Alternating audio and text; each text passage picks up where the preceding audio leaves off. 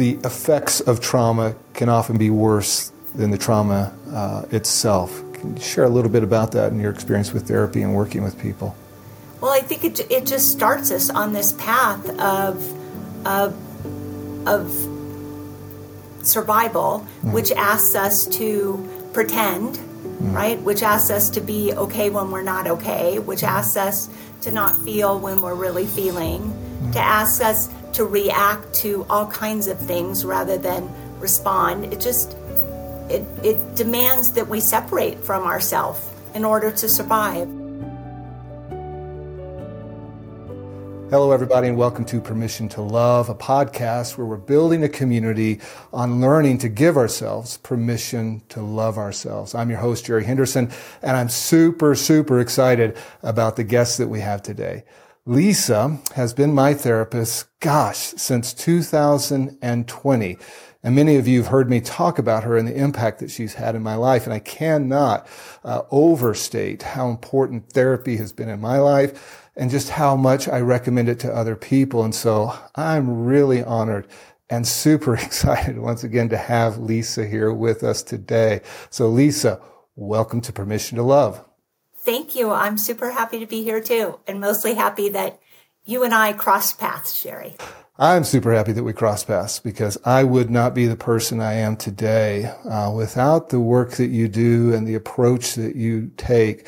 You know, I did therapy for, I gave it a swing many times in my life. I never found somebody who approached therapy the way that you do. For me, at least, I feel like you have a very unique approach to therapy. And so if you wouldn't mind, I've got some questions for you today, and I know the listeners are really excited, and the viewers are really excited about, having you on this show, because I've mentioned before that you're going to be coming on this show, and this is long overdue.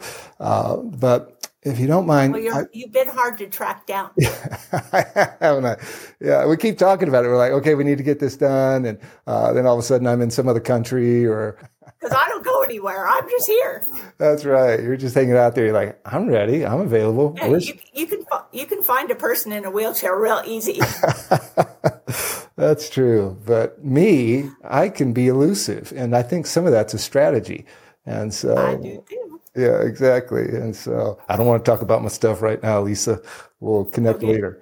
No, that's my thinking whenever sometimes I get into avoidance. And I do want to talk about my stuff on this podcast. That's one of the whole reasons why we're doing this podcast, is to talk about you, the work that you do. So for those of you who are engaged or listening and watching this podcast, we're going to go through a series of these with Lisa, and we're really going to talk about her work, her story, why she does it, the way that she does the work that she does, and then my journey with her. And so hopefully, as you're listening to this, you'll get a lot of value out of it. And we'd love to hear your comments and your thoughts. And so we'll give you some information at the end of these episodes.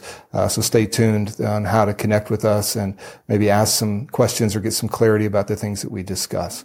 So Lisa, tell me, and tell those who are engaging with this episode, what got you started in the journey of being a therapist? Well, I'm one of those people that knew what I wanted to do when I was about 7 years old.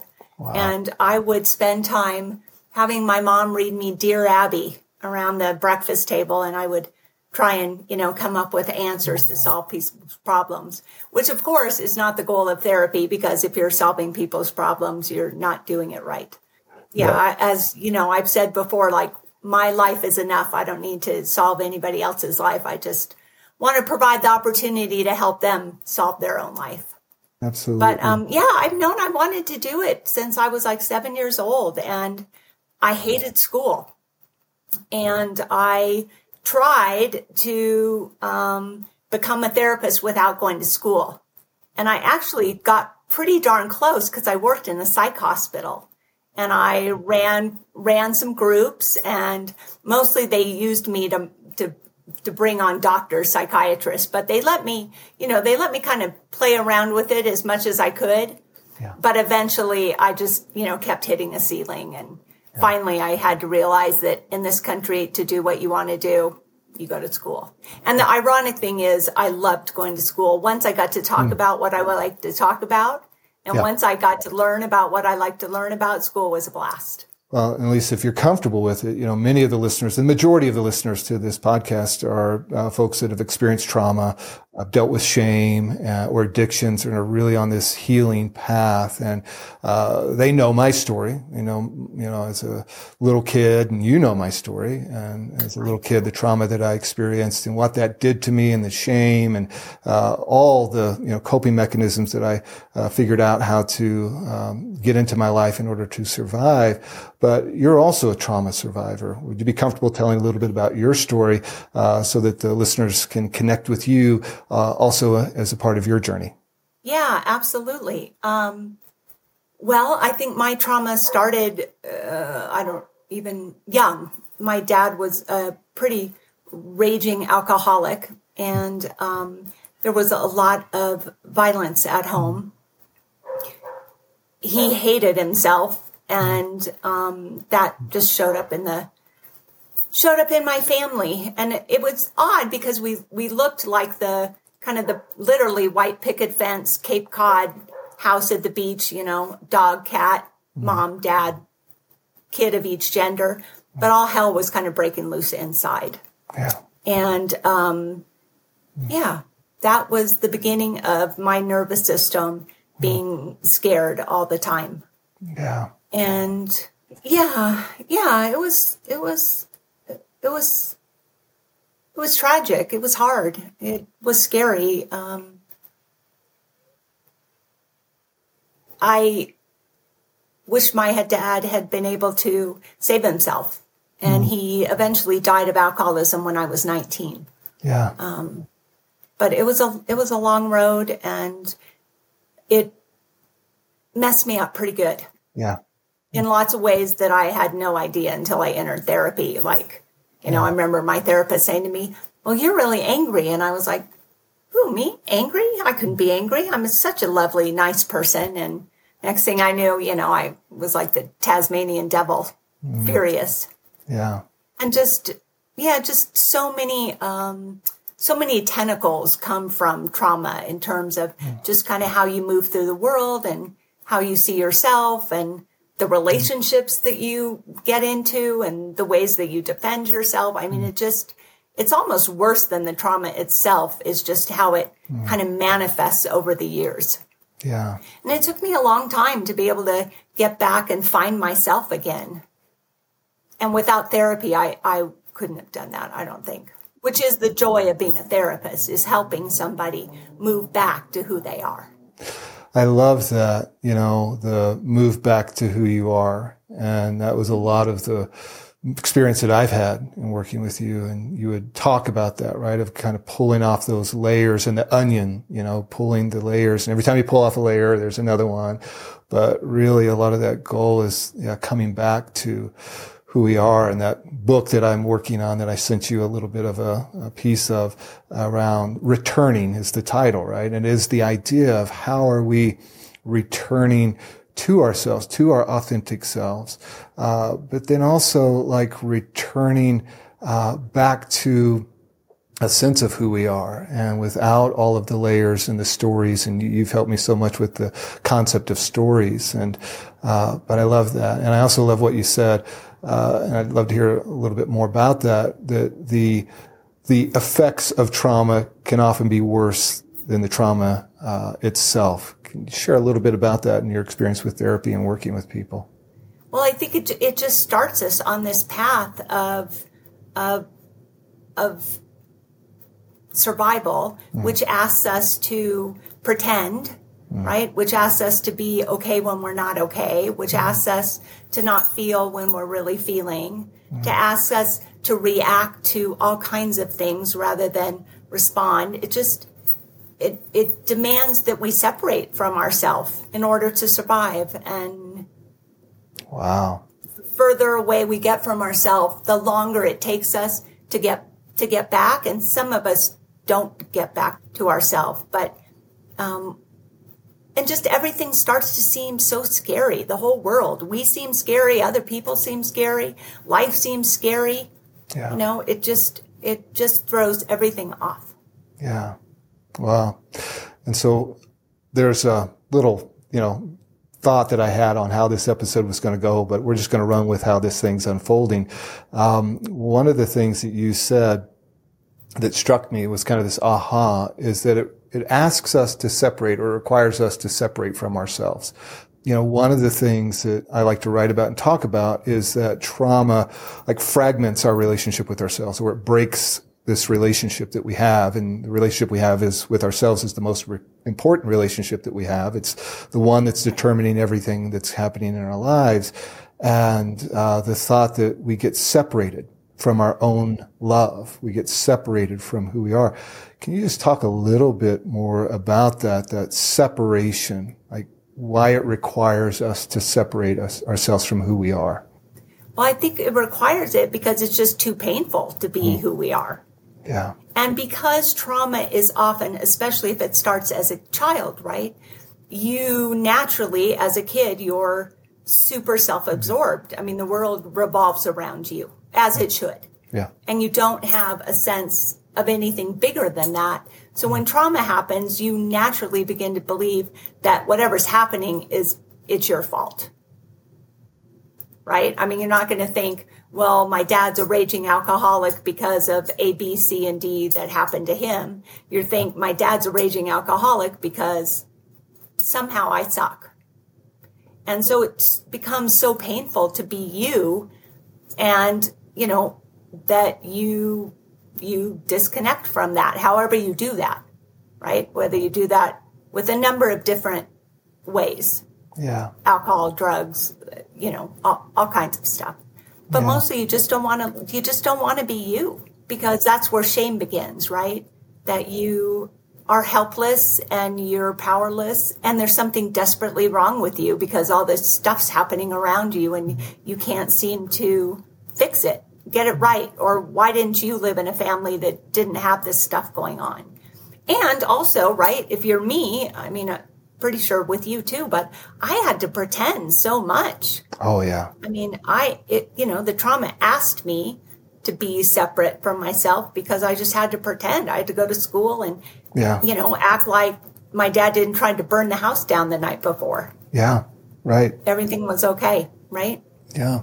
And then if you're living with people who are responding to trauma the same way, they're separating from their self. And so everybody's walking around lying.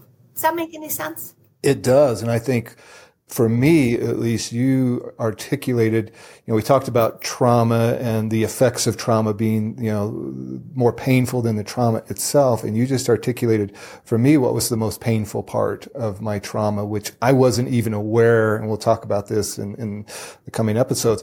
I wasn't even aware the level of trauma that I experienced, or that's what I was carrying, the resulting shame. I just knew, like you said, something's wrong with me. I don't know what it is. And maybe all this stuff that I do can help me feel normal again, and can make me not feel like a piece of crap, or help me tolerate my own presence. But the way you articulated that as it is this, the most painful part of that separation from oneself, because as we've talked, and as a part of my healing journey of understanding that I am going to be my own primary healer, right? Yeah. And you gave me such a great book, the book You're the One That You've Been Looking For, by Dr. Schwartz in Internal Family Systems.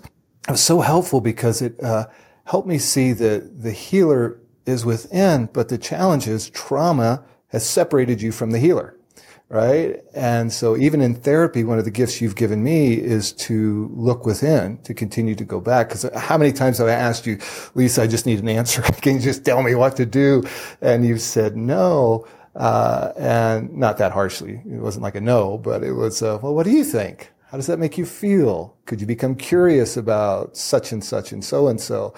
And what that did was it helped me learn to trust myself, because not only does trauma seem to separate us from us, and we are the healer, so we're separated from the source of our healing, which is, in my opinion, our own love, and that loving ability to be gentle and kind with ourselves, but also to really trust ourselves and know that we can trust that intuition and who we are on the inside. And so in the sense that we've talked about that trauma separates us from us, because it's too painful to be us and to feel like there's something wrong with us. And so that separation from who we are is in some way preventing us from healing. How do we reconnect with the source of healing, which is us ultimately, if trauma has separated us from it? I'm always baffled with the how to, right? Because in my mind it goes, oh, A, B, C, D, this is what you do. Which of course it's much more complicated than that. Yeah. But it certainly is about getting in touch with this very small you, with the childlike part of you, that the part of you that existed before all this crap happened, right? And separated you. So it's about getting in touch with just that little kid, and starting to see the innocence in that, and taking care of that kid in the way that you should have been taken care of, right? Which would have been the opposite of trauma, which would have been parents or a family who helped you feel safe and explore yourself and allow you to make mistakes and play and think that the world is a safe place. And with trauma, you instantly get the message that the world is not a safe place and you are not safe. Did that answer the question? It did. Yeah, because if I don't feel that the world's a safe place, and I don't even feel like I'm a safe place, well, I'm going to be the last person that I mean, you have this compounding effect, right? I don't feel like I'm a safe place. I feel like there's something wrong with me. So the last place I'm going to look for answers or for healing is within myself. But yet it feels like a lot of therapy is about pointing one to themselves again, right? So even when we would have conversations, it was not, you weren't going to fix my problems. And like you said earlier, we've all got our own, we've got enough of them. And so we're not about wanting to fix other people's problems, but about pointing a person to, look within, to really, figure out how do they, begin to put things in practice, because I still had to go away and do the work, right? So we could talk about being gentle and kind, but I still had to go away and do that work. But there's just a real struggle for folks, I think, in how do I trust myself? How do I connect with myself? How do I begin to feel safe with myself to do that work when I feel like there's something wrong with me, when I feel like I'm not somebody who can be trusted or to feel safe. But I love your answer. It's not a list of 1, 2, 3s. I'm sure it's very intuitive, which is a lot of what I love about your methodology, this intuitive mindfulness, that, really, connected with, who I was, where I was at on my journey. I mean, that's what happens, right? Is unfortunately we run out of options and then we're redirected back to ourselves. It would be really great if we could direct ourselves before we, went over here and got in addiction and got in all these screwed up relationships and spent too much money and ate too much chocolate cake and, hated ourselves and then hated ourselves. It would be great if we could do it. But for most of us, because we live in a culture that teaches us that being okay is external and not internal, right? We do all this stuff and then it doesn't work. And then we're still left with us. Yeah. Right. Right. And that's when people are like, all right, I surrender. I'll go back to me, because a therapist might say, well, have you ever thought about you being your savior? Right. And not your partner and not your lover and not your body and not your, anything else? Have you ever thought about the fact that you might be able to heal you? And that's like a novel concept to people, because we don't live in a world that teaches us that. If you grow up in, trauma or alcohol, everybody's blaming everybody else for everything. If only you did this, I wouldn't do that. And so it never occurs to us. Yeah, it doesn't occur to us, especially as trauma survivors. And one of the beautiful things that, I want to encourage, as the listeners are, engaging with this, is that, we're not, just having a conversation around two people who are talking about this in theory, but yet who have experienced, trauma and have gone through this journey, and especially you, Lisa, of so many years of going through the journey of healing.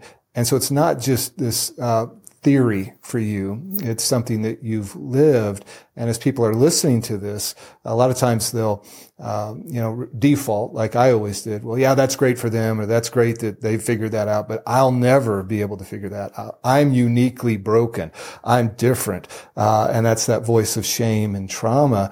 But there is such a beautiful truth to the fact that we are our own healers.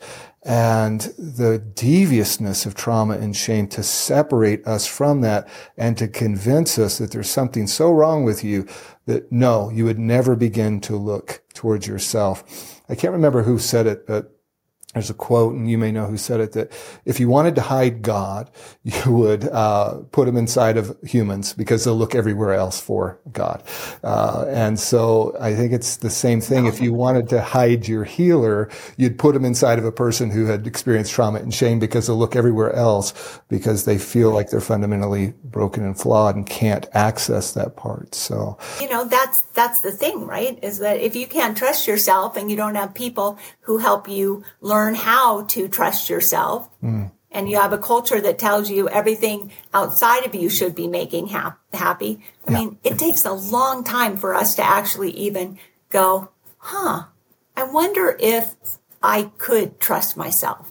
I wonder what life would be like if I could trust myself. And as you know, it's a long process of trusting yourself, because the good news is if you trust yourself, you get to make choices about you. Yeah. The bad news is you can't blame anybody. Yeah, true.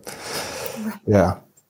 I can no longer, it's all you. Yeah. I can no longer push away my responsibility, which taking responsibility in itself has some scariness to it, right? Especially once again, you get trapped in the loop, which is, I don't trust myself, so I don't want to take responsibility. But if I decide to take responsibility, that means that I can't blame anybody else, but I've been used to maybe blaming other people or events or circumstances in life, which has been something that has served me really well, right? We've talked a lot about this, and we can talk some more later. But one of the things that blew my mind in our journey together was the concept that everything I'm doing is trying to serve me somehow. Like even the addiction, it's trying to keep me alive. It's trying to make sense of what happened and how life works. And a lot of times those are made in like little micro decisions, or made even subconsciously as a young person. And, but as we, think about everything that we're trying to do, everything we're doing is trying to serve us. What that did for me is it removed a lot of shame, because it took it away from, there's just something wrong with you. That's why you were drinking yourself to death, and you just didn't know how to handle things. You didn't know how to handle life. No, drinking was serving me. And so I want to transition just a little bit to when we first connected. And one of the things that was really profound for me, like as I've said, it was the approach that you took. I was expecting something very different, but as we connected, I was doing what you had been talking about, looking everywhere else, to try to fix Jerry Henderson, and didn't know I was trying to fix little Jerry. And we'll talk about that, because it's one of the key things that you helped me with is little Jerry. But this concept, I was looking everywhere, right? I went into ministry, became a pastor, thinking that, wow, if I just did, good and served God, maybe God would take my shame away. And it's funny, I have a joke that I tell people, I think I enjoyed Christianity for about 6 months, and then they told me everything I needed to do to be a good Christian. And I'm like, oh crap, I don't know, I can't do that. And then me not being able to do that produced more shame. And then I created a God in the image of shame who was always angry at me. And so that didn't solve my problems. And then, relationships. And then that didn't solve my problems. And drinking. And that didn't solve my problems, to the point where I was drinking myself to death, and 2 stints in rehab within a 1-year period. But that last time, when I came out of Peaks Recovery, I'd made a commitment to the folks there that I'm going to do therapy every single week for like the rest of my life, And so when we first got together, I was panicked. I was scared. I was like, oh my God, if I don't figure this out, I'm going to die. I'm going to destroy my life. I'm going to lose my job. I'm going to lose I already lost every relationship, pretty much, other than my daughters. And even those were pretty rocky at that point. Right. But yeah, I really felt like this is my last ditch effort. And so I came to you with some pretty overwhelming sense of desperation. Describe to me, or maybe unpack a little bit about what you were experiencing, or how I showed up on that first phone call, and maybe what some of your thoughts were around that. Well, that's all the time that we have for today's episode, but we're going to continue this conversation next week. And I want to say a special thank you to Lisa for making her time to be a part of these episodes. Now, if you're interested in working with Lisa, she does therapy as well as coaching, and you can find out more information about how to work with her by seeing the show notes in this episode. And just a reminder, if you've not had a chance yet to follow, to subscribe, or to turn on those notifications, please do so, because that's going to let you know when the new episodes come out. And finally, as always, remember that you are worthy of your own love.